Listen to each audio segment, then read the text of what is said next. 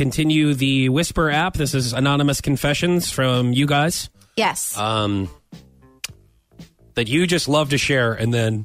I do, and some of these are bad. Some of these, I'm like... And then some of them you're okay with. Yeah, some of them I'm like... wait a minute, why are you okay with that one? You weren't okay with the other one. Right, like the chick that hooked up with her best friend's dad at her wedding. You know, Yeah. I can understand. Sure. You know. Yeah, love is in the air, like you said. Right. Right. Okay. More of the Whisper app. Here we go. I thought going to college would be easy. Me and my roommate just ate out of the dumpster. Oh, yeah. You don't realize how good you have it living with your parents until you try to live on your own and you're eating out of the dumpster. You know? What a good wake-up call. Have you ever done that? I don't think eating out a dumpster, but there's been some times.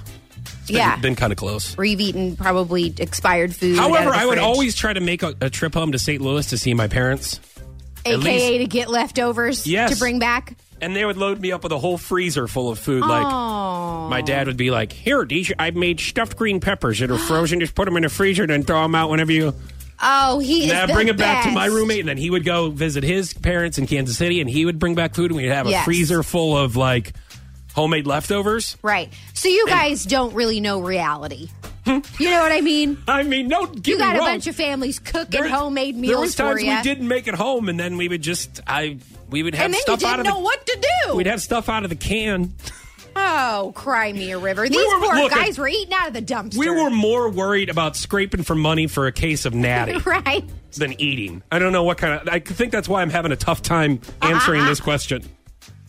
All right, the next Whisper app. I love when guys stare at my boobs. Makes me feel less self-conscious about them being so small. I'm sorry. Coming from another small-chested woman, no one ever stares at my boobs. Why would they? I don't know. What do you mean? What do you mean you don't know? Everybody's different, you know. Are you saying you like small boobs? I'm not saying anything about me because I'm not getting involved in this conversation. Why not? You can talk about your own situation going on over there. I don't want to. I just would like to know who these guys are staring at her small boobs. I don't know. Ask your Tinder dates.